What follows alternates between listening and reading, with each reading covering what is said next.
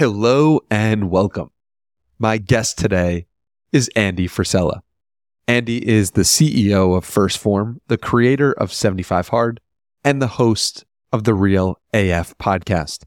And this episode was particularly impactful for me because 75 Hard changed my life. For those unfamiliar, 75 Hard is a program where for 75 days straight, you do two 45-minute workouts. One of them has to be outdoors. You drink a gallon of water. You read 10 pages of a nonfiction book. You follow a diet without drinking any alcohol, and you take a progress photo. And you have to do this every single day. And if you miss a day, you go back to day 0 or day 1. And I did it in September of 2019 with my friend Tej Dosa, who appeared on this podcast as episode 1. And as a result of doing this program, I became more disciplined, more capable of following through on my word, and more appreciative for life.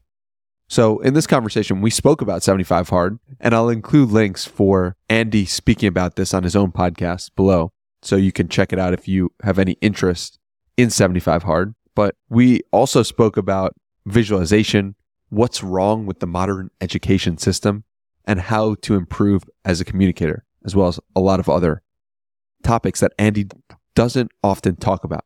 So if you enjoyed this episode, please share it with somebody you think will enjoy it as well. That could be tweeting your favorite quote. That could be texting it to a friend, making it your Instagram story. If you didn't get value from this episode, don't share it at all. But if you did, sharing the show goes a long way. And I appreciate you so much for listening, and your time is valuable. So thank you for spending it on something that will help you improve your own life. Without further ado, here is Andy Frisella.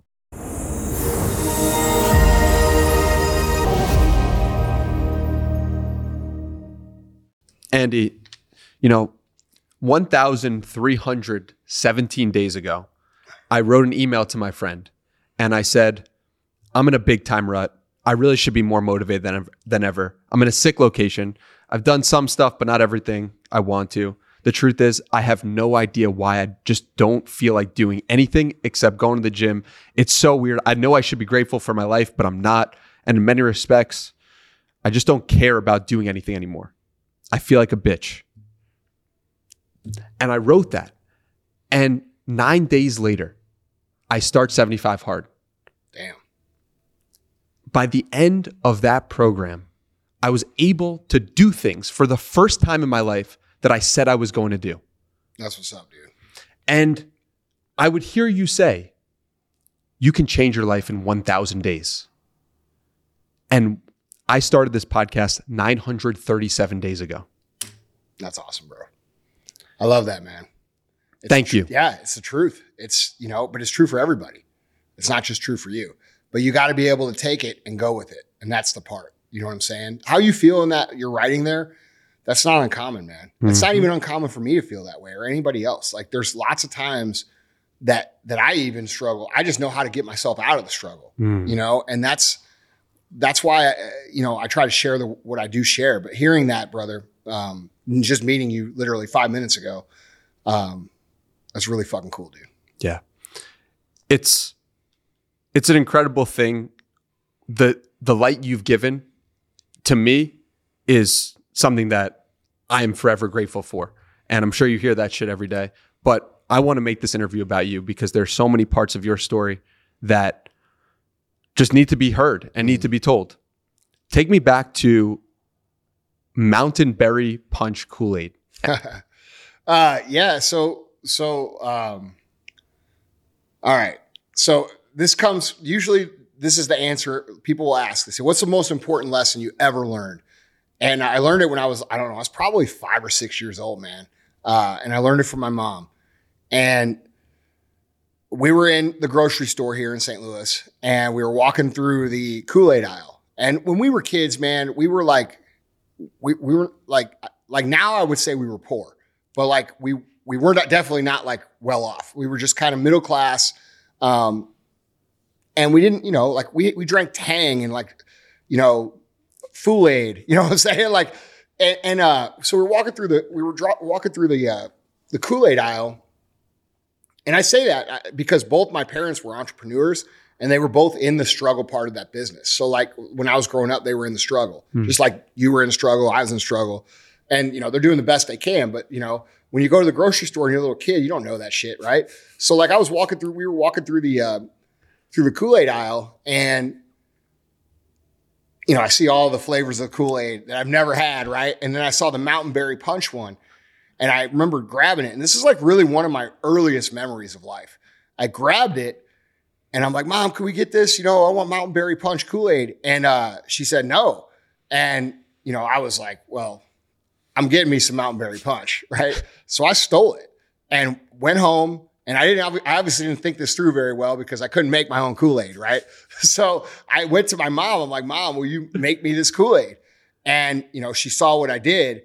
And, I got my ass whooped because that's what my parents did. And after that, I was forced to take it back to the store and return it. And the lesson there was do the right thing, and she never let me forget that. And so when people say, what's the most important lesson that I've ever learned? I'd say that lesson above everything, above the skills of discipline and how to create momentum and these other things that have served me tremendously. I think the foundational building block of a quality life that you're proud of and fulfilled of is trying to do the right thing. And you're not always going to do it. You're going to mess it up. And then when you realize that you messed it up, go back and try to make it right. And I think living that, I've always tried to live that to the best of my abilities. And I think it's going to be necessary for a lot of you guys when you get older to have that clear conscience that you live that way, because otherwise you have a lot of regrets and a lot of anxiety and a lot of depression. And there's things that you think about. You're like, fuck, I wish I had done this back then, and all these regrets. And I just think living that life is a way to not have that. And I also think that it's an energy thing, right? Like I think when you intend to do the right thing, even if you don't always succeed at it, I think that counts for something. And when you have good intentions for people, good intentions for other people that you don't know, I believe that the universe rewards that back with good things that happen to us. And my life is a perfect example of that because, dude, I've created some pretty amazing stuff at a fairly young age. I know I got some grays now, but I mean, I'm 43. It's not like I'm 143, right? And I built companies that are worth 10 figures, and I've done a lot of shit. Like I've built one of the most popular fitness programs in the history of fitness or mental toughness, in the history of the world. Yeah, that's what I'm saying. Like I've had a top ranked podcast for nearly a decade. Like I've done some incredible things, but dude, the only reason I've been able to do those things, I believe, because I'm a normal human, dude. Like I'm pretty much just like anybody out there, like exactly the same, is because I think the universe helps me because I try to do the right things. And so I think that's why it makes it the most valuable lesson, that I ever learned, because I think it serves me the most and it serves everybody else the most too.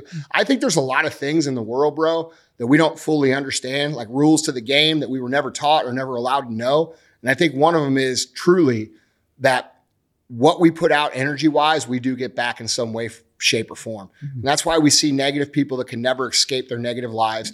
And we see positive people that seem to never have anything bad happen to them, no matter, and it's a perspective, right? Like we choose to see things for how they are and what they mean to us. But in reality, I truly believe that when you do the right thing and you have good intents and you try to live a high level quality life, good things happen to you easier than if you didn't. If that makes sense. Absolutely. Yeah, it does. And I've experienced that as well. And it's really remarkable when you look back and you see the ways in which you operated differently and you have journal entries. What's your, how do you keep a journal? What is your journal? How do you document the moments? Is it the podcast?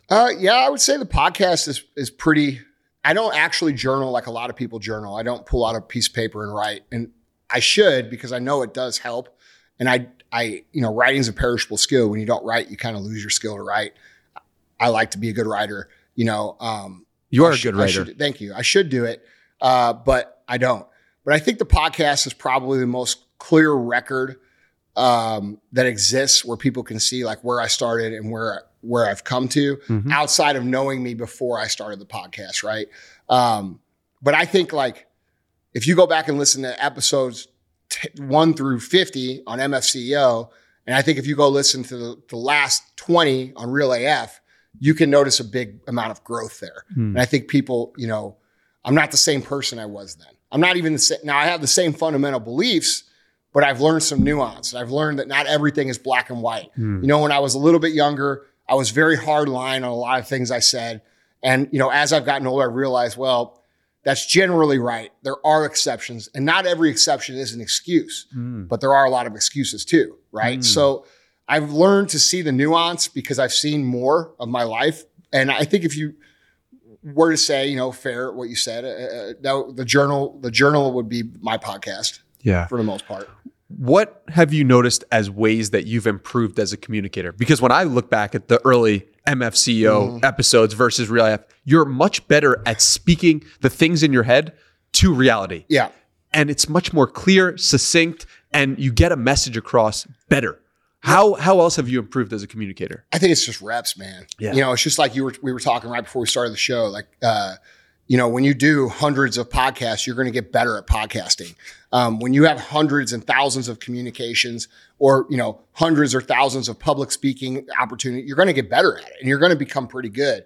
And, you know, one of the biggest things that I think has helped me become a better communicator is like, and this really sucked for me to do, because I don't like my own voice. I don't like I'm just like everybody else, right? Like, you know how like when you record a voicemail, you're like, fuck, I sound like a dork, right? Like when I hear my podcast or my clips on the internet, like, dude, everybody's like, oh, those are cool. And like, I'm like, oh, fuck, dude, I wish they would take that down, right? Uh-huh. So like, I don't like listening to myself. But what I did was I did go back and listen to a lot of the things that I did in MFCEO. And I just had an objective viewpoint of, you know, okay, well, if I was listening to this person and I didn't know who this was, how would I suggest them to get better? And I started trying to implement those things. You know, if you listen now versus then, I curse a lot less now than I did then. You know, I do try to, instead of just saying, this is the way it is, I try to say, this is the way I think it is. And there could be this and this, but this is the way it appears to be, you know, more nuance with my speaking and things like that. And then also, bro, real talk, just listening, man, you know, just learning how to be a listener and not always a talker. That's helped a lot too. Yeah, that's beautiful. The funny thing about what you said is you didn't mention 75 hard, but to me, that was the best thing that made me a better communicator. Yeah, really? Because when your actions are aligned with your words, which you're forced to do when you say, I'm going to do this 10 pages. I'm going to do this workout. You're doing that every day. Your actions are aligned with your words. And then when you speak, it is with more conviction because you believe your own words more. That's a great point, dude. That's a great point. You caught me slipping there because that's a really good point. It gives, you know, now that you point that out, I would say that did a lot for me because I live that life all the time pretty much, right? Like I'm doing Live Hard every year. Until I die. And you're right about that. You know, I've just been doing it so long. I've kind of forgotten what it feels like to not have confidence in what I'm saying. So, but that makes a lot of sense. You know, just when you live aligned with what you say you're going to do and you do these things, you automatically become more confident in your delivery on anything. Yes. So, that's a great point, brother. Well, you've said before that you felt like a hypocrite. Yeah. Because you were putting an image of yourself in front of the world. Yeah. And you weren't actually doing the things that could get you to that point. And it's crazy because I'm sure at a subconscious level, people could tell. Oh, yeah. Yeah, dude. I mean, look, I was 350 pounds, bro. And I'm on stage talking about discipline of running a business, right? You have to do this. You have to do this. Which were all true. But then I failed to apply those same principles to other areas of my life, right? And that's how you get to be 350 pounds. So yeah, dude, that actually was one of the main reasons I started to get my shit together was because I was working with Tyler and he made a clip of a speaking engagement that I did in like 2014. And dude, I saw myself on stage and I was like, dude, you're a fraud. You're full of shit. Yeah. And it took me about a year to really like make the decision to actually go through and change. I was like everybody else, dude. I would go out, Thursday, Friday, Saturday. And the whole time I would justify saying on Monday, it's going to get real. On Monday, I'm going to start. And I would do that just like everybody else does. And then I would get Monday, Tuesday. And by Wednesday, I was so focused on what I was missing out on that I like started to drive this narrative into my brain. Like, oh, I can't eat pizza. By Wednesday, I drove myself crazy because I kept telling myself, oh, you can't eat pizza. You can't eat pizza. And then all of a sudden I'm off the fucking rails again for the next 4 days. And that's how I live my life. Yeah. And I think a lot of people live their lives like that. And I think that, you know, understanding how to reel things in and build self-control through forced discipline in the beginning. I think that's probably the second best lesson. You asked what the first one was, the mountain berry, but the second best one is definitely what I've learned through 75 hard and living that life for real. What makes you so comfortable speaking your truth about so many of the down moments of life? I think a lot of people would experience what you've experienced, but wouldn't be comfortable sharing it with the world. Why are you so comfortable doing that? Man, you know, I don't know, dude. Like, that's really a good question. I never really thought about it. It's just, I don't really, like, I know I'm a human. Like, I guess the answer is I know I'm a human being, right? And I know I'm like a regular human, and I know I fuck up, and I know I have like weird shit about me that people would think was weird, and like, just like everybody else. And so like, I just decide, I make the decision that like when I get criticized or when someone doesn't really vibe with how I say things or this, I don't take it personal because I'm like, well, fuck, dude, I don't like everybody either. You know what I'm saying? Like, there's lots of people that are not my flavor. That doesn't mean I hate them. They're just not for me. And like, I've always accepted that. And I don't get embarrassed too easy. Like, you know, I do get embarrassed, but but then you talk about how you're embarrassed. Yeah. Yeah. But like, dude, but isn't that all of us? No. But I'm saying, don't we all have that? Like, don't we all have embarrassing moments? We're like, fuck, I feel like such a loser, such an idiot, or I feel so stupid. And it's like, I just feel like it's easier to process when I'm just like, man, you know what? I feel really stupid about that. I shouldn't have done that. Or, you know what? That is embarrassing, but here's what I learned. And then try to like share it with people in that way. And I think a lot of times for me at this point in my career, it's like more like I'm giving people permission to also do that. And I've realized that as well. So like when I become aware that I'm actually giving people permission to speak their truths and be okay with who they are, that incentivizes me to be more authentic with my shortcomings. Cause I can then like, dude, like, look, bro, you got shit fucked up with you. I got shit fucked up with you. It's okay. We're still cool. We're going to try to get better. And I think that if the whole world thought like that, we'd have a much cooler world to live in, you know, much more comfortable with ourselves, much less anxiety or worry or create. Like one of the things that social media has created is this like mentality where people think that people are creating narratives about them in their head or like, you know, always talking about them. Dude, everybody's so busy. No one's talking about you, man. Like real talk. And the ones that are, the only reason they're talking about you is because you're doing something cool. Yes. Okay. So like having people talk about you is actually a badge of honor because it means you're relevant. You know, I don't know, man. Like that's a really great question. I just think I try to keep it real, dude. I think people benefit from that. You know, like, dude, I see some of the other, you know, entrepreneur influencers and, you know, they'll be like, well, you know, I'm superhuman. I fucking, you know, work 27 hours out of 24. I do this and this and this and this, grind. And I'm like, fuck, dude. Like, you know how demoralizing that is to like the average person who doesn't have that ability to execute and work that hard or hasn't developed it yet? It's completely demoralizing because these people are choosing to build themselves up to have strengths and powers, which by the way, they don't actually have, right? It's just about ego thing. And then the people who they're trying to serve are now demoralized. And so I've always felt it better to me to like tell the truth about who I am and what I'm about and let people know like, dude, yeah, I make mistakes. Yeah, it's hard for me. Yeah, I struggle with this. I know everybody thinks that, you know, this shit's easy, but it's not easy. And I think that just by telling the truth, we're serving the people who are watching us better than we would be to build ourselves up and make ourselves look like we're super people. You know what I mean? And that's important to me because I want to set the best example I can. Like there's things about me that like are not worth being examples for. Like, bro, I smoke weed every fucking day, right? That's not that great of an example, but I also tell the truth about it. Yeah. I don't hide it. I don't say, hey, I don't do that. But I also tell people like, you know what? I didn't really start that until I had already built all the shit that I built. You know what I mean? Like I just tell the truth, man. And I try to serve through the experiences I have that have either served me or hurt me because my ultimate goal is to make the people who are listening to me better and more aware so they can more effectively navigate their lives. And that's my whole mission. And so you've done that with me. Well, thank you, bro. Like, you know, that means a lot to me Because a lot of times, right, like I don't really go anywhere outside of, I mean, that's why you're here, you know, like I don't go anywhere outside of this building or home.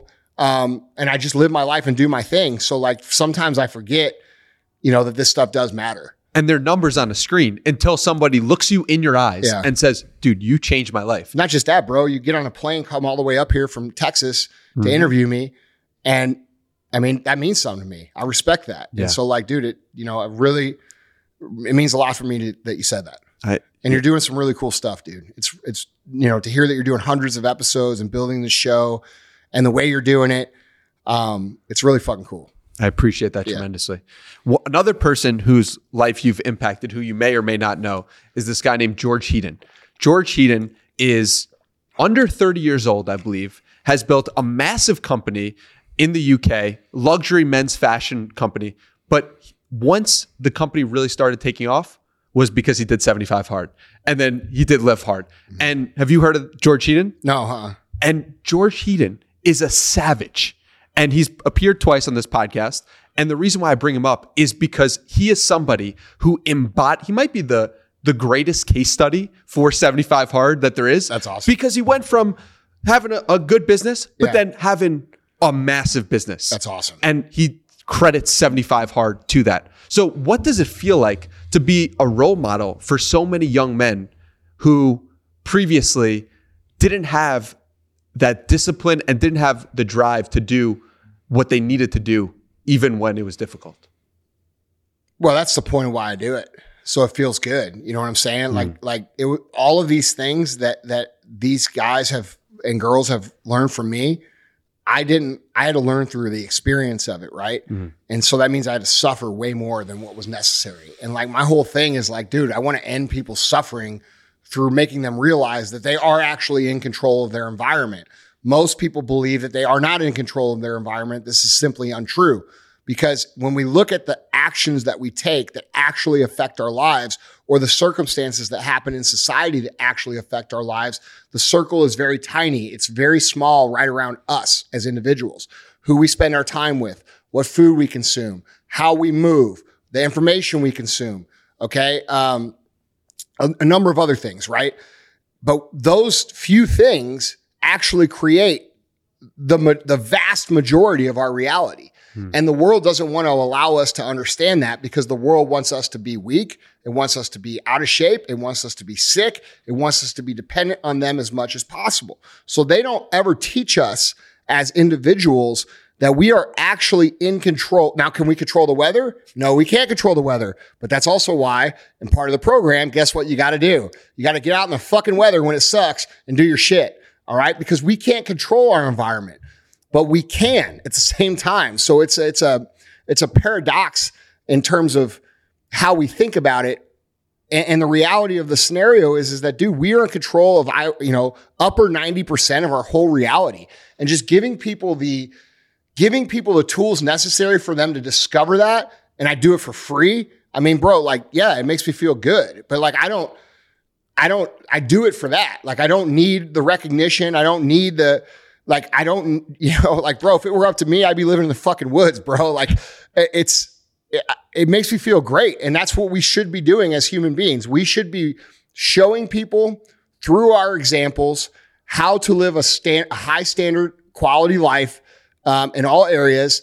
And we look around in society and we wonder why society is so fucked up. Well, we don't have enough people doing what George has done, right? Where they've woken up and they've said, well, fuck this, dude. I'm in control of most of my stuff and I'm going to handle it. And then all of a sudden when they like, dude, that's why I talk about it in terms of building confidence, because so many people lack confidence. You know, when you discover, like, this goes back to the question you asked earlier, like when you discover how powerful you really are, it's impossible to not have confidence.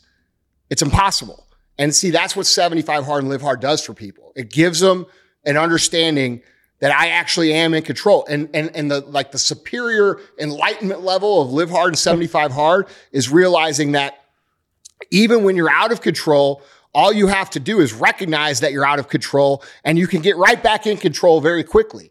And so you actually learn to self-audit your direction and control your life. And like, dude, it's It's powerful stuff. And a lot of people, you know, and this is why I get so pissed off when people are like, oh, it's for fucking weight loss or it's a fitness challenge. Dude, you have no idea what you're talking about. It's a mental realignment on how to truly navigate and win at life. When you fall down, which you inevitably will, how fast you can get back up is determining your life.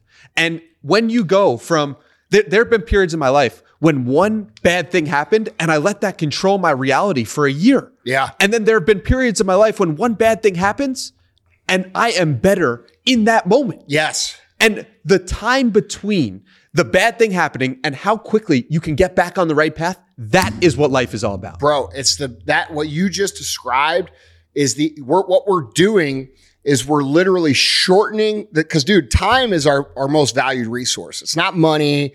It's not energy. It's fucking time. Yes. Okay. We have a finite amount of time. And if you can close the time window from the time the mistake happens or the off track happens to getting back on track, dude, you're light years ahead of everybody else because most people will stay in that low spot because they're given permission. Look at the society we live in, dude. Yeah. The society that we live in values and promotes and encourages mental health issues and self-victimhood. Mm-hmm. If you go on the internet and you look at the posts that get the most fucking likes and the most comments, these are posts of somebody's fucking sad story. But the reality is 90 fucking times, and I'm not saying that some of these things aren't valid because they are. There's a lot of people out there struggling right now. Mm. So don't get it twisted. But 90% of those times, you could flip the picture right over to what it's like to live in a third world country, and you realize that you're not that fucked up, dude. You're just a little bit off track.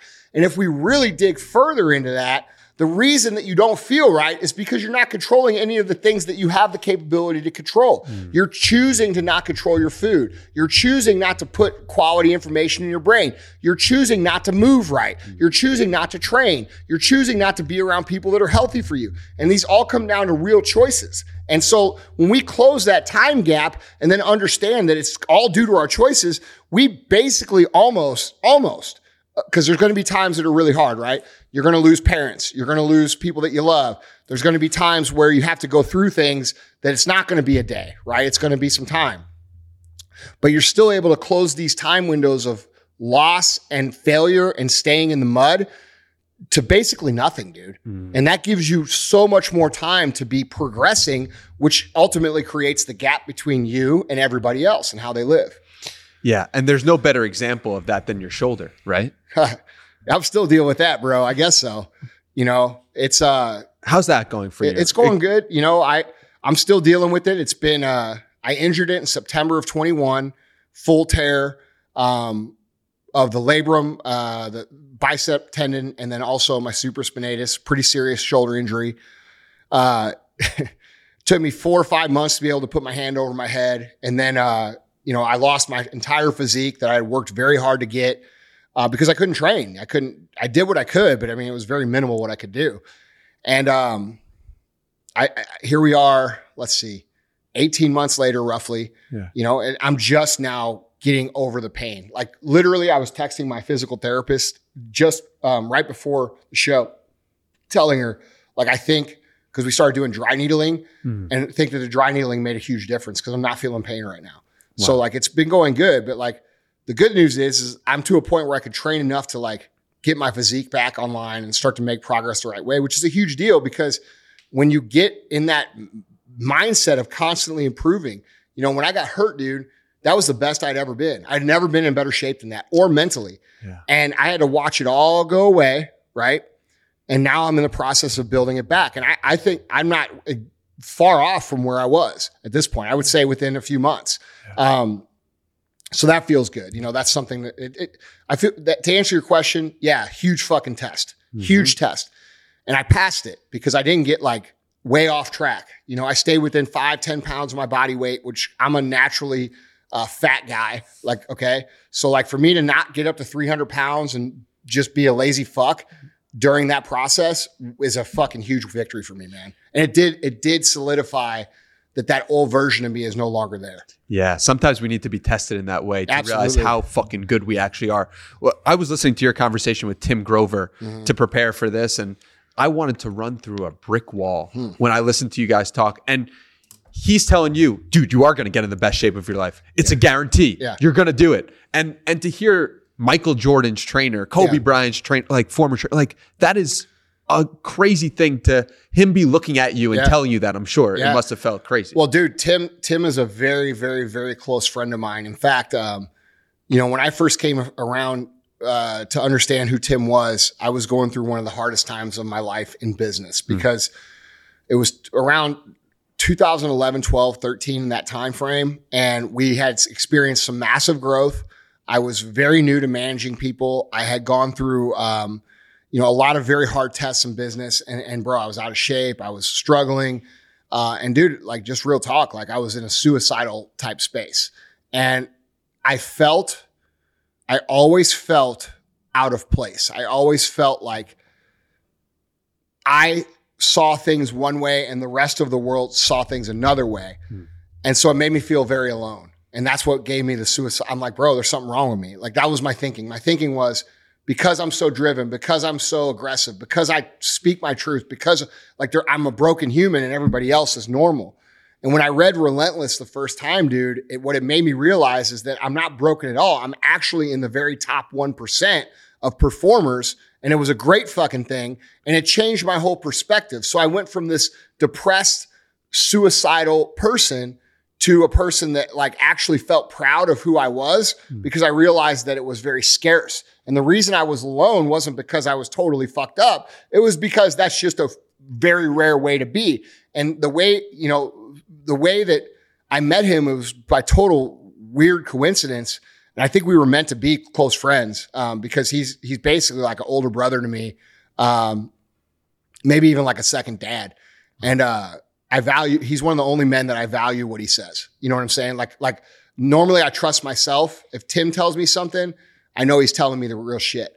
And that's a compliment to him because like there's very few people that are like that. My dad's like that and he's like that. And I really can't think of anybody else. Maybe Ed Milet. Okay.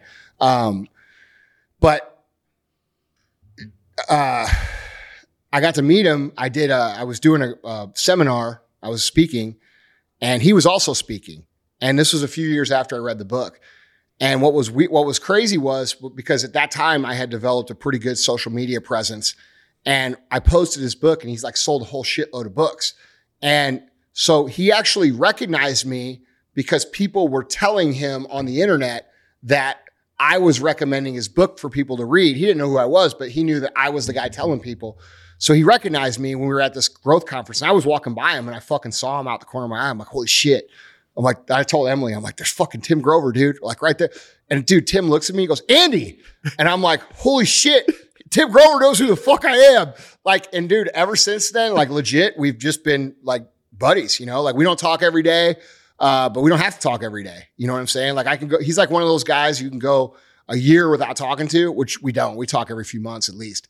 But I mean, you can go a whole year without talking to him and nothing's changed. Like he totally gets what he talks about in the book, the cleaner mindset. He gets people like that. Like he understands, like a lot of people don't understand that about success-driven people, right? Like I have my head so down far into my own shit that people think I'm being rude or aloof or not wanting to hang out with them or this. No, dude, I'm just so focused on what I'm doing that I don't prioritize those things. And it's not personal. If I were to do those things, I would love to hang out with you, but like I'm not cut from that cloth. And so Tim's been a very, very important person for me because he's the guy, sort of like we were talking earlier, where I feel like I give a lot of people permission to be okay with who they are. He's the guy who did that for me. And that's something that is very near and dear for me, dude. Yeah, I read his books after you recommended them and changed my life as well and was very pivotal. So we'll link those down below. You had a part in there that you mentioned about how when you were doing the best, you felt the worst. And this happened to you multiple times. Pacific Rim, watching it reruns nonstop. Yeah. You're getting money coming in nonstop, but you're doing the worst actually. Why does that happen? Why does it happen when we do the best sometimes, we feel the worst? I think it's because when we're experiencing the best results that we're experiencing, we're actually experiencing the results of actions that took place 30, 60, 90, 120 days ago. And now we're not doing those actions that got us the result. So the result's coming and we don't feel like we deserve it because we're not living to what we know to be the standard of how those things were produced.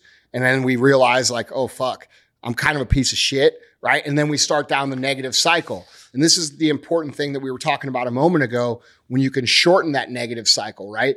So like if you understand how much control you are and you understand that you can flip the switch whenever you decide to, now when you actually recognize, oh, fuck, well, the reason I feel like shit is because I'm not living to the standard that I'm setting for myself, even though I'm producing the results. I'm making lots of money, right? But the reason I'm making lots of money is because of the stuff I did last year or the year before when I was really working hard. And then because I started making a little money, I got a little lazy. And I started making more money. I'm like, oh, this is great. And then you start drinking, the best drinks and eating the best food. And all of a sudden, you think it's just your life, when in reality, you still have to go out and hunt and kill every single day to maintain that. And so I think that it comes down to what you were saying in the beginning of the show, living authentically in line with what you know to be the way or not. And I think that when, like, for example, the situation you brought up about the Pacific Rim, that's a story I tell on my show where I talk about one of the biggest revelations I had in business and life. And I got pneumonia and I was making more money than I ever made. I thought I was rich, which this was like 10 years ago, and I wasn't rich. I just thought I was. How much money did you have? I was making seven figures, but like look, I was rich, but like I'm really rich now. Yeah. Okay. So like, I'm just going to say it the way it is. So,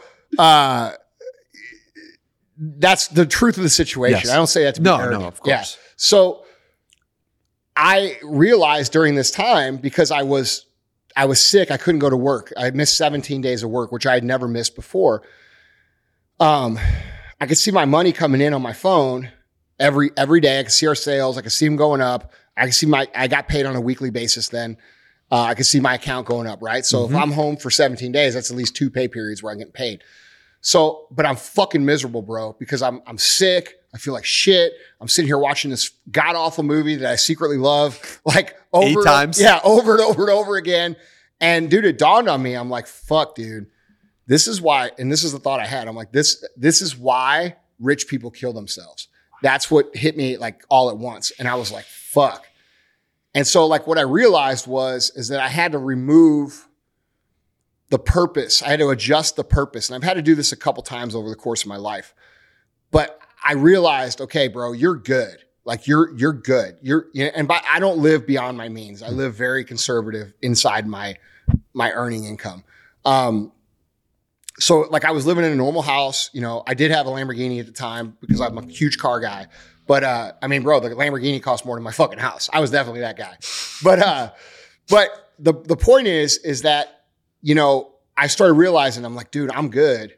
But then I got all these dudes at work and these girls at work working their asses off, right? Who are not where I'm at. And it made me feel like incredibly like guilty. And so what it did was it allowed me to adjust my perspective, which served me very well over the next 10 years, from saying, okay, this is about me getting money and becoming wealthy, to this is about me finishing the job so that all of these people who are contributing to this can also live their dreams. And when I changed my perspective from this is, about me and these people just work here and this is the way the fucking cookie crumbles, and started taking responsibility and ownership, I became a much more effective leader because now people understood that like I'm here for them. And that goes on until this day. Like, dude, I'm here every single day. I'm here 7 days a week. And if you ask anybody in this building, they'll tell you that.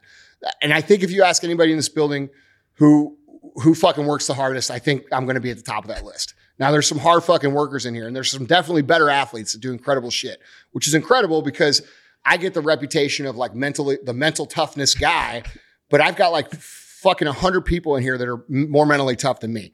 So my point in all of this is that I just realized that the purpose has to be adjusted at certain points in life. And that was a big adjustment for me. That was a big adjustment where I said, okay, this is not about me anymore. This is about them. And so I show up here still every day to make sure that these people that you can see in the background doing whatever they're doing, that these people have the opportunity to build a career, build a life, have a home, have kids, all these things. And I try my hardest to do that, Yeah. It's something that I think if everybody took that perspective and understood how much easier it would be to manage a company when they think of it like that versus just thinking about it for yourself. Because people can sense that, right? Like they know when you're in it for yourself or if you're actually in it for what you say you're in it for. But yeah, man, it's a lot. It's a lot to think about. Yeah. No, I appreciate you going and explaining that so eloquently. What I realized from what you explained is something I like to call the 3-month rule, which is you're always 3 months away from the person you want to be and the person that people see you as. What people are reacting today for you is the things and the work you've been putting in for the past 3 months. That's right. And sometimes we get stuck and we start thinking that we are who we say we are because in this moment, that's it. But it's like, it's building to that point. And how have you built to that point? And so I want to take it to creating an alter ego for yourself because I feel like you haven't spoken too much about working for Andy Frisella. What is that like? It's working for a hard motherfucker, dude, that expects results. You know, like I get asked this quite a bit about how I make hard decisions in business because there are hard decisions. The way I do it and the way that I found it to be effective is that I come to work and when I get here in this building, I don't own this company. I'm just the person that runs the company for this other guy named Andy Frisella. And I have to make the decisions that are in the best interest of him or I'll get fired. All right. So that's how I have to make those decisions. So my job is essentially that I work for this alter ego version of me that has high standards, wants to win, wants to be the best at what he does. And I've got to figure out how to make that work. And so that's how I do it. And I know it sounds a little bit weird, but it actually allows us to make decisions that are better for ourselves without feeling guilty for making them sometimes. Because some of us have such big hearts that we will selflessly pour ourselves on the train tracks for people over and over and over again without realizing how bad it is for ourselves, right? So it's a way for us to get out of our self-martyrdom sometimes, but also hold people that are like, you know, that you're friends with, that you care about, accountable. Like, hey man, like I don't like this, but look at this. You're doing a shitty job, right? And I have to fucking show them. Like it's my job because if I don't do that, we can't fix the problem. And if I can't fix the problem, I can't keep this dude over here happy. Yeah. So, you know, it's just a way for me to think about difficult things in business and life. How do you handle or think about having difficult conversations? Not too often anymore, brother, because like I mean, there are difficult situations. I mean, but very, very few times will you run into someone who's unreasonable. So most people understand when hard conversations are coming. They feel it. It's energy, right? Like, but how do you prepare for them? Well, how do I prepare for that? I mean, I've just been doing it so long, I don't think about it. Yeah. You know, it's just normal shit now for me. Like, I don't have any issue with confrontation because it's not personal for me. It's about the cause or the business or the mission, right? So I don't have an issue with confrontation. So I don't really prepare for it at all. I kind of just see what is, and then I communicate what is. Yeah. And that's all I do. Love that. That makes sense. Talk to me about visualization and particularly Ulysses Grant house and for 8 years straight, sending the owner of the house a message. Yeah. So I live where Ulysses S. Grant, the 18th president of the United States, his hunting property was, okay? So he has a very famous estate here in St. Louis called Grant's Farm. The Anheuser-Busch family owns it. It's a legendary place in St. Louis. I live a day's ride away from that property by horse and carriage. And this is where he would do his hunting and hang out and spend his recreational time. On this property, there's a oak tree that's 310 years old, older than the country. There's his stables where his horses were kept, which was built in the 1820s. And then where my house sits, which was not his house, but is the exact place where his house was. So he had a cabin. His cabin had burnt down, and a guy built the house that I live in there. So there's a number of things on the property that are historic that I can't really fuck with. And it's a really cool place. Tons of energy, tons of history. You can feel it when you're there. And I love that stuff. So you really feel it? Like, oh, dude. Yeah. What are you feeling exactly? The heaviness, man. The heaviness of decisions that had to be made, which is weird that we're even talking about this right now because we just talked about that. A lot of heavy fucking decisions were made there. You could just feel it. and it's very spiritually active too. A lot of people don't believe in ghosts, but I have proof. I'm going to do a ghost podcast to show my videos and things that we have from the property. I'll show you off the show, but like they're pretty incredible. But very, very much a high energy type place like that. Wow. It's really cool to live there, man. I love it. Like I love living there. But when I was growing up, the girl I dated lived in Fenton, which is where I live now. And I would drive past this property when I went to her house from where I lived. And they were building this, my house is visible from the main road. And especially at night, it's lit up. You could see it. And I could see them building this like crazy house. And when I was young, dude, I drove around the nice subdivisions because I looked at the houses because I like, dude, one day that's going to be me. And what's really interesting is the house that I lived in before that, I actually did that with too. Wow. So there's two like really nice streets on the south side here in St. Louis. And I've lived on both of them, and both of them I visualized growing up. That's weird. So, but this particular house, this is really a crazy thing. So when I was in high school, I'd see this house being built, and I would go up and I was nosy. I wanted to see what they were doing. And I drove a Jeep back then, like a Jeep with no top, right? And I drive the Jeep up there and I see all the construction guys working, and they would come over and they would be like, what, can we help you? And I'm like, no, I'm just watching. And they were cool with it for a couple of days. And then after a while, they're like, hey, we're trying to work. You're in the way. Get the fuck out of here, kid. Right?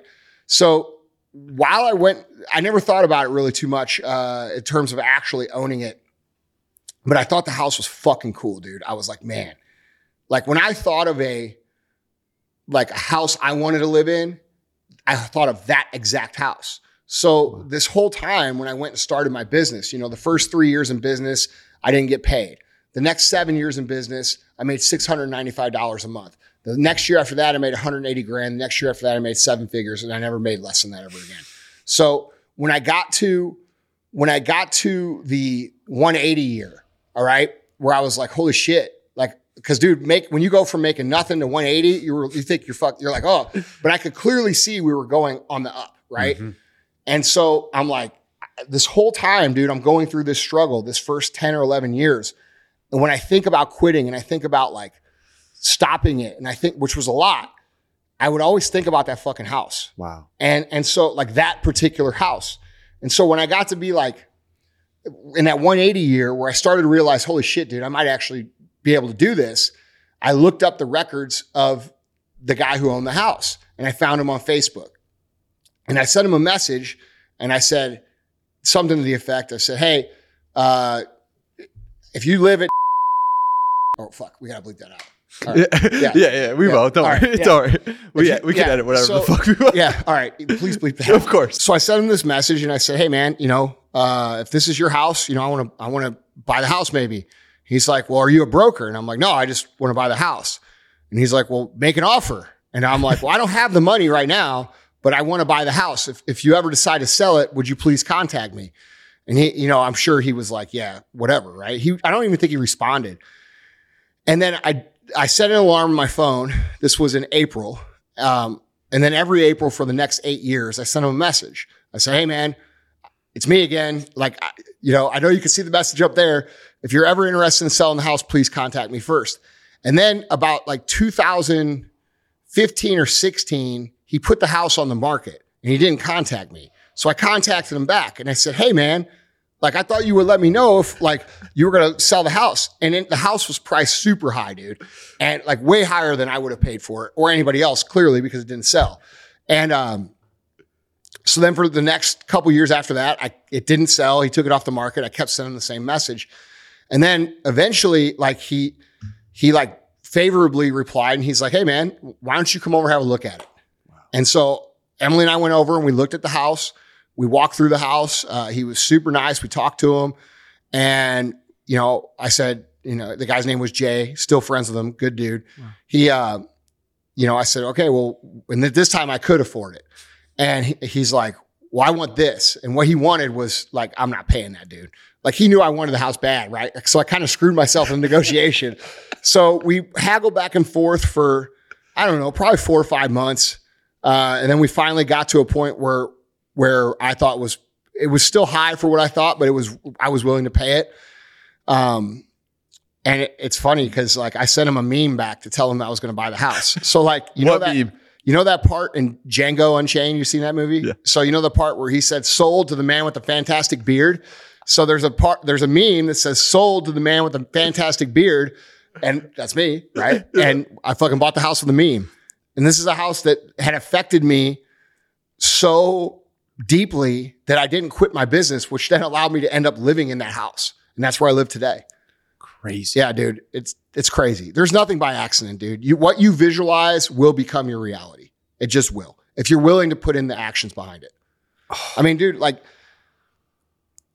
I could have thought of any house. Yeah. You know what I'm saying? Like the millions of houses on the internet, like I could have picked any house, dude. But when I thought about my life and I visualized like what it was going to look like if I didn't quit, I visualized myself driving down the driveway and like seeing, you know, myself walking up the driveway. Like I'd see it's almost like it was pre-programmed to fucking happen. Yeah. You know? How should someone think about visualization for themselves? You know, I think they have to look at it as a skill set. You know, I think you have to understand that to get good at any skill, you have to have reps. Mm-hmm. To get good at podcasting, you have to have reps. To get good at speaking, you have to have reps. To get good at weightlifting, you have to do reps. Like it's really the secret to almost anything. And so I think getting in a position where you understand, one, that it's real, and two, that it's real whether you choose it's real or not. That's the thing that people have to understand. This is no different than gravity. You could say to me, hey, gravity doesn't exist. But if we go up on the top of this building and you step off, you're going to learn really quick that it's a real thing. And people think that law of attraction is something that they can believe in or not believe in, when in reality, it's happening whether you recognize it or not. Because if you go back and track your thoughts and you audit your thoughts honestly, you are living the existence that you believe you deserve to live right now. So when you learn to control that, just like we're talking about this, through learning, accepting that it's true, and then practicing the skill set, you get better and better and better and better. And how I came across it was I was lucky enough to meet someone in 2006 who understood the law of attraction and who educated me on it and gave me the book, The Secret. Okay. And I watched The Secret and I was like, this is kind of cheesy, dude. But at the time I was so broke that I'm like, well, but I'll fucking do it. Right. You were $60,000 to $70,000 in debt. Yeah, that's right. And by the way, I was living with my dad at that time. Yep. I had to move back home. And so I started to think, I'm like, fuck, dude, you know, this is really cheesy, but I'll fucking commit to it. And so I started making up this little routine in my brain, and I would close my eyes at night and I would start to visualize this exact scenario. I would visualize myself. And by the way, now remember this, I'm 27 years old. I had to move back in with my dad because my business was struggling and I couldn't afford to live on my own. So I just picked the biggest dream that I could think of for me. And the biggest dream at that time that I could think of for me was owning a Lamborghini and flying private. All right. So, and I'd never done either of those things. All right. And nobody I fucking knew owned a Lamborghini. I didn't know anybody that owned a Lamborghini. I didn't know anybody that flew private. I fucking didn't even, it was like a trillion miles away from my current reality. But I picked it because I'm like, I always love Lamborghinis and flying private seemed pretty cool. Like, right. And it is. All right. So I closed my eyes at night, and for 5 minutes before I went to bed, I'd start to think this dream, and I would see myself pull up, and I was driving a Lamborghini. I could smell it. I could feel the Alcantara, and you know, I could see out the windshield. And as I pulled up and I turned to the right, the jet would go across my windshield where I could see the jet, and the jet was white with some blue stripes on it. Had a really nice chrome set of stairs with some wood grain on it. And I could see this going across the windshield as I turned the car to the right. And then as I opened the door would open, you know, vertical like Lamborghini doors do. And I would look out the door and I could see the jet. And particularly I could see the steps going up to the jet. And it had a rug and it had the wood grain steps and it had the chrome. And I would walk up and then I would get into the jet and I would like notice all the things in the jet. I would see the material. I would notice the wood grain. I would notice the marble. I would notice the leather seats and the color of them. And I would just think this simple 2-minute or 3-minute exercise over and over and over again, right? And the other thing that I would visualize is that I picked this up off one of the things I read, to visualize people cheering for you. I don't know why that appealed to me. You know, when I grew up, I always felt like I was a performer of some sort, but I didn't know what. And so I picked this thing of me where I was on stage and people were clapping, and I had no context to it other than that. And I would always see that right after the jet. So right after I got on the jet, then I would see like this short, very short, like 3-second clip of me being on stage and people cheering. Wow. And bro, fucking, that was 2007, 8, 9, 10, 11, 12. By 2012, 5 years later, that was a fucking reality for me. Wow. Like dude, I've only flown commercial one time since then. Wow. So like we are talking about legitimately creating your reality. You know, like I had a white Lamborghini. I've had a bunch of them, just like the one in the visualization. Like I just said, I haven't flown on a commercial airliner in over 10 years. You see what I'm saying? Like this shit becomes real. And by the way, I sell out motherfucking spaces all the time to go speak. And when I'm done, guess what people do? They usually clap. Not all the time, but most of the time, you know? So like these things are real. And if we can intentionally create a reality through visualization, why wouldn't you want to do that? So you have to start, you have to buy in, you have to say, okay, this is a real thing, whether I understand it or not. This is being a realist. Okay. This is important. You have to look at things for what they are, not what you want them to be or what you believe they shouldn't be. You have to say, this is what it is. And from all accounts, in my observation, this is a real thing that exists. So you have to accept that it's reality first off, and then you have to start practicing. So pick a dream that is the biggest fucking dream that makes no sense. It doesn't have to. And then dedicate that time to just seeing yourself living that dream. And don't allow yourself to get off track of the how I'm going to get to that point. This is where a lot of people get confused with this.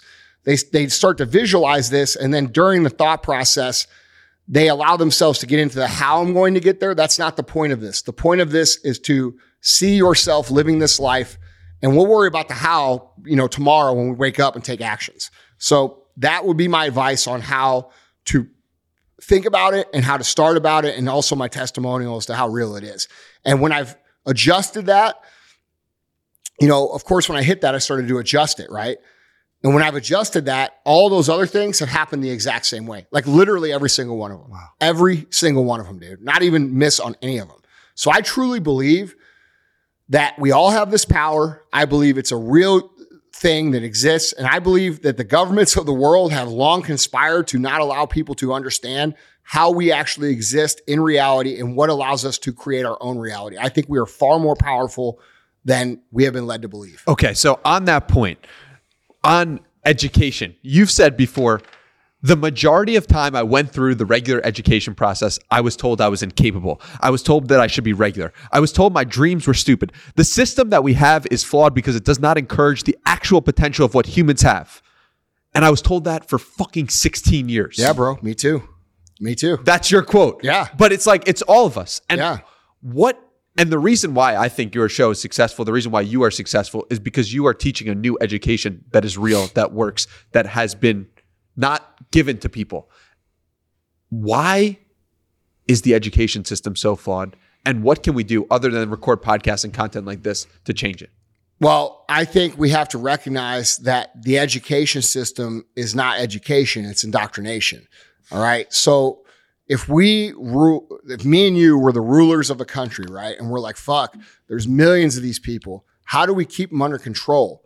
Okay. We can't create a force that is equal to the size of these people because there's not enough people on our side. So how do we do it?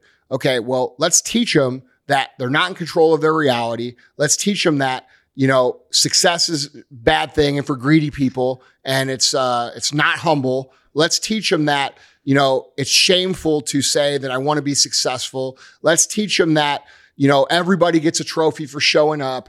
Let's teach them that, you know, no matter who you are, if you're born a certain color or a certain race with a certain pigment in your skin, you're either a racist or you are incapable of succeeding. Let's teach them all these limiting beliefs. Let's not teach them personal finance. Let's not teach them the real things that are going to affect their lives. Let's not teach them how to be healthy. And when they get done with all of that, they'll be our perfect little peasant, and they will be our perfect little consumer of our corporate buddies who finance our campaigns to stay in power. And this is the system that we live in.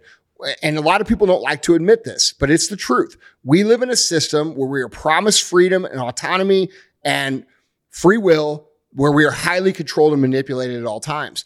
And so our education system cannot be looked at in its current state as an education system. We have to look at it for what it is, which is a handicapping system of all human potential, so that when people graduate, the next step is go into college, get yourself into $100,000 worth of debt that you cannot get out of, because we're not going to teach you the skills in college to actually get out of it.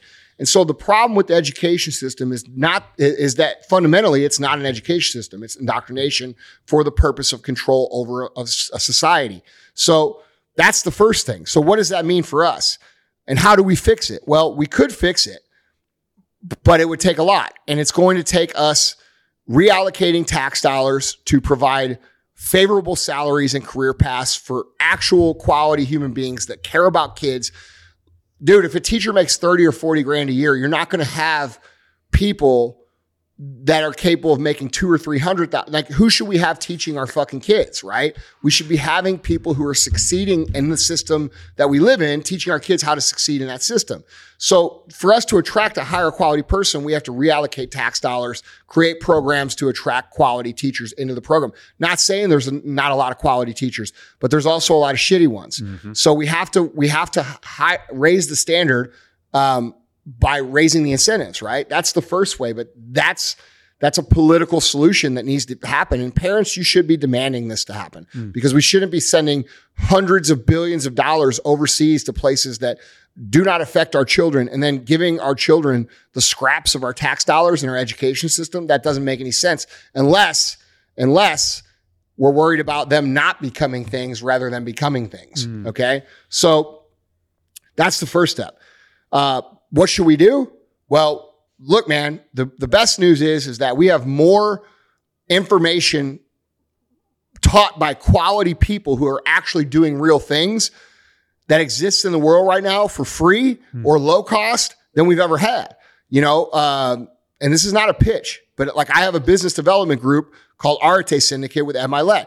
Both Ed Milet and I have both built multiple companies successfully, and we teach other entrepreneurs in that group, and we charge $400 a month. That's about what it is. But what they get is they get the roadmap to build their company and their life and their business. And so if you look at the cost of that versus the cost of a college education and what you learn, it's a no-brainer, right? But we're also not taught to value information properly, which is, we are indoctrinated over the course of time. College education, right? Like, dude, when I became an entrepreneur, it was not cool to be an entrepreneur. It was like you were a loser that couldn't cut it in college. All right. So the perspective has changed quite a bit. But until we recognize that we have more free information taught by real people via podcasts, YouTube, all kinds of things than we've ever had before. And that information is more valuable than the information that costs hundreds of thousands of dollars at a university for practical life purposes. Until we have that realization, people are still going to fall into that trap, and they're going to come out of that trap chained to debt, forced to work things they don't like, confused on why they aren't getting ahead, when in reality, the whole system was geared for them to never get ahead. That's the whole point. So, things I'm doing, I do my podcast. I do social events, but most of my podcast is personal development still. I'm relaunching the MFCEO project, which is there's other things that go with it too. But I'm targeting the new podcast towards kids who are like 17 to 25 to help them learn the real skills of how to win in life. And I think, other people are recognizing that we're not getting what we need out of our education system. And so they're looking for alternatives. And I think it's just people like me and other people who have been successful taking charge and saying, no, just like in the old, ancient days, the elders would teach the younger people how to win or how to survive or how to cook food or kill buffalo or whatever it was, right? The skills get passed down, and the university system is not doing that. They're not passing the skills down. In fact, they're keeping the skills from you intentionally.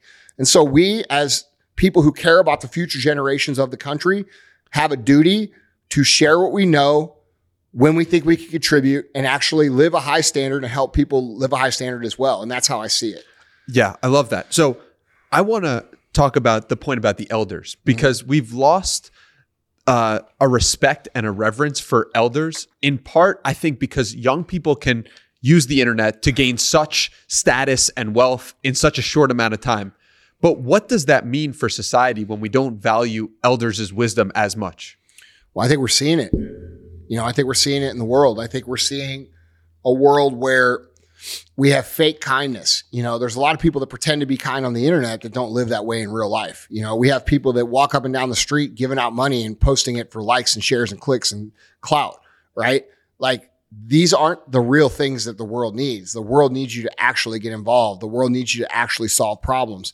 And I think what we're seeing, because of the quickness of financial success with some of the social media opportunities and these things like that, is we're creating a people who think that it's easy. And what we also see is a lot of people who do have success in a very quick way, and then they fall off and they cannot figure out how to create it again. Well, the reason they can't figure out how to create it again is because they didn't create it the right way in the first place.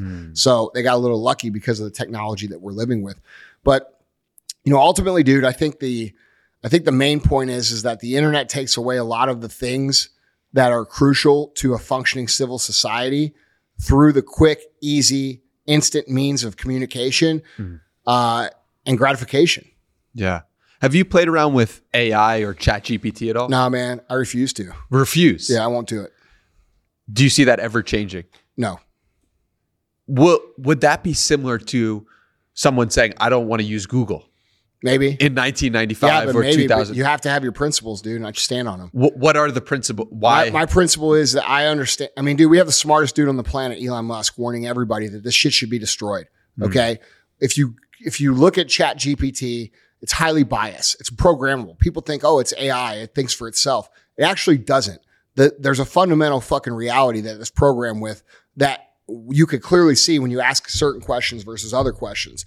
And unless we have mass rejection of this technology, it's going to ruin and actually usher in a communist state.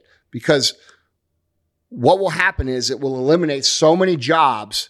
People say, oh, it'll just evolve jobs. No, it won't, because it'll eliminate so many mid-level jobs that there isn't enough high-level jobs where the people that were doing those mid-level jobs cannot do those jobs. Not everybody can fucking be a CEO, bro. Not everybody can be a chief marketing officer. Not everybody can do these things. But those people can do everything they want to do with this technology and replace all those people, and they're going to, okay? And that creates a massive problem, because now we have the middle class of America out here without jobs. So what do they have to do? They have to become dependent on the government. Well, when you have a class of citizens that are ultra wealthy, and then you have another class where everybody below ultra wealthy is dependent on the government, that's essentially what sets up for a communist state. All right. So, this is not good. That's my personal belief. And do I think it's amazing? Yeah, it's fucking amazing. I can acknowledge that. Like, it's incredible. But at the same time, dude, I provide jobs, man. Like, I have 450 people that work in this building. You know what I'm saying? Like, I have thousands of outside reps that I'm responsible for. I realize how much I could literally replace probably 60% of my company with this technology. Wow. You know what I'm saying? Like, dude, think about that. Yeah. Now all these people don't have jobs. What do they got to go do? Like, we're not thinking long-term in this country. We're thinking short-term, and they're fooling us with convenience and making it amazing, right? Who is they in this scenario? I mean, bro, that's the powers that run the world. What I think it is the World Economic Forum, who usher down totalitarian tactics through ESG, diversity, inclusion, and big corporate government systems. So if you can change the culture of a big corporation where they employ the most people, the culture will be taken home and get into the community. But when it comes to what the goal is one world government. And the only way that you can have one world government is if you have one extreme class of very rich people and a bunch of worker bees that are dependent on them. It's the only way you can do it. So, I think it's very dangerous, dude. And I think my personal thing is, like, I don't believe in cancel culture. I don't believe in political correctness. I don't believe in silent majority. I don't believe in these, everybody gets a trophy. I don't believe in all these things that I believe, from my observation, are social weapons to cripple the society from actually acknowledging the truth and fixing the truth. And I think ChatGPT is very dangerous because it takes away our ability to actually be educated about fucking anything. And nobody's talking about that. So if we create a generation or two of imbeciles, all right, that don't know anything and just go to this thing, we're no longer the people that run the planet. The technology is. And this is not, like I'm friends with Gary Vee. He fucking loves this technology. But like, bro, Gary, I don't think you're thinking it through. You know what I'm saying? Like, that's just my personal opinion. And by the way, we disagree on a lot. We're still friends. Now, if I was to say what's best for me, how can I make the most money? How can I grow the fastest? It's a great fucking tool. But I morally, I don't feel okay with that.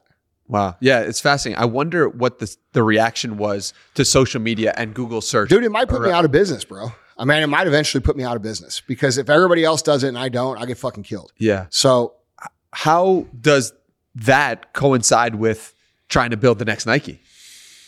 I don't know. We're gonna find out. Yeah. I still, at the end of the day, bro, I believe in people. I have the data that suggests, and I've speculated on this for years and talked about this on my show for years, that people are recognizing a lot of the negativity regarding technology and what it takes away from the human experience. The cool thing now is to spend less time on your phone. Yes. The cool thing now is to not have an Instagram account. The cool thing now is, dude, look at how much hype went into Web3 and Metaverse, right? And look what happened. It didn't get adopted by the people. The reason that it didn't get adopted by the people was because people are already to the point where they're like, fuck, dude, I waste 6 hours of my day on this fake reality on my phone. I don't want to go further into that. So it's being rejected on a mass scale because people are valuing real life. Yeah. And in business, I could show you very accurate data that reflects that speculation because I have retail company that I own and I have polls that I run and I ask people things and I can see where like our retail companies right now are doing the best they've ever done. And you know why? Because people don't want to just shop with the big global corps anymore. They're becoming aware. So they know that I should shop with a locally owned place. I should spend my money with an American company that provides jobs. And I believe I'm betting on, and this might be a bad bet. Like I said, I could be wrong. All right. But I'm betting that people will decide to shop with their dollars to the companies that provide actual human employment over using AI for shit. Yeah. Well, Casey Neistat just put out a video that showed he's a smart dude. ChatGPT doing an AI video that created a video of him. Yeah. And it looked pretty good too. And it looked good, but it didn't have soul. Yeah. And that was his takeaway. Yeah. And that's the crazy thing about all this is like what you've built here is full of soul. Yeah. It's full of energy of human passion. And that's what we're attracted to. And we can feel that when we look at someone in their eyes. We can look at that when we feel a product. We can look at that when we see a brand. We can look at that when we see a video. It's like, oh, that was a bad video. Why was that a bad video? It lacked soul. That's right. Yeah, dude. I don't think and dude, we could go back in 3 years or 2 years and say, fuck, he was so wrong. But my bet on this is that people will spend their money with people who actually employ people and care about this country and care about our own communities. Mm-hmm. And I'm willing to make that bet with my entire existence. And if I'm wrong, I'll fucking lose. And if I'm right, I'll be the only guy out there still winning. Yeah. And I have a pretty decent track record. Well, I respect you so much for your values, for being here, for spending all this time with me today. I can't thank you enough for your impact on my life. I like to end these podcasts with a challenge. I ask the guest a challenge to leave the person with, because you listen to us speak, but what action are you actually taking from the things that we talked about today? So does that challenge come to mind from everything we spoke about? Absolutely. I would challenge you guys. Am I doing this right? All right. I would challenge you guys to realize that the way that we're going to fix the world is not because of a president. It's not because of a media company. It's not because of your social media account. It's going to be because of you deciding to live a higher standard in all areas of your life. Personal excellence is the ultimate rebellion. If we want a better world, we have to create a better world for ourselves. Meaning, we have to choose to put good things in our brain. We have to choose to put the good things in our body. We have to choose to be educated. We have to choose to be healthy. We have to choose to be active. And if we choose to treat people with kindness and grace and humanity on top of all those things, other people will follow suit. That your neighbor who you think just drinks, he might be drinking a 12-pack of beer a day right now. He sees you transform your life. He comes over and he says, hey, Daniel, what the fuck's up, dude? Like, you look great. What's going on? And he's inspired a little bit more to do a little bit better. And then so because he starts to take care of himself, his kids see it. And so there's this massive ripple effect that we all have an obligation to be a part of called personal excellence. And it is cool. What's not cool is being a fucking loser. What's not cool is listening to everything that you see and believing it. What's not cool is consuming things that are bad for you. What's not cool is living a life that is below what you could actually live because it's not actually even about you. It's about every motherfucker that looks at you, whether it be your friends, your families, your neighbors, the people in your community, them observing you living at a higher standard and them deciding I'm going to live at a higher standard as well. And that's how the world changes. So when you look around the world and you say, my life doesn't matter, I don't matter, actually realize that it's the opposite. Your life matters the most. Your actions matter the most because your actions are going to dictate the reality for another human being. And that human being is going to inspire another human being. And that ripple effect cannot be quantified. And we all have a responsibility to contribute to it. So that's my challenge. Be fucking better. Andy Frisella, episode 346, out. Thank you so much, bro. man. That was fun. amazing. Yeah, that was a great podcast, bro. You're really good at what you do, dude. Thank you. That was fucking awesome. I That was a appreciate great interview. I appreciate that tremendously. Fucking 10 hours of work went into. Yeah. Prior to also but- listening to hundreds of episodes. Yeah, but you know? bro, that's like, you have no idea like how many people I sit down with an interview and they have no fucking idea what we're like. That people will change because of that. Yes. That's an awesome fucking show. Thank you, man. Yeah, bro. I appreciate that fucking Thanks for coming up, tremendously. dude. You're the fucking Yeah. man.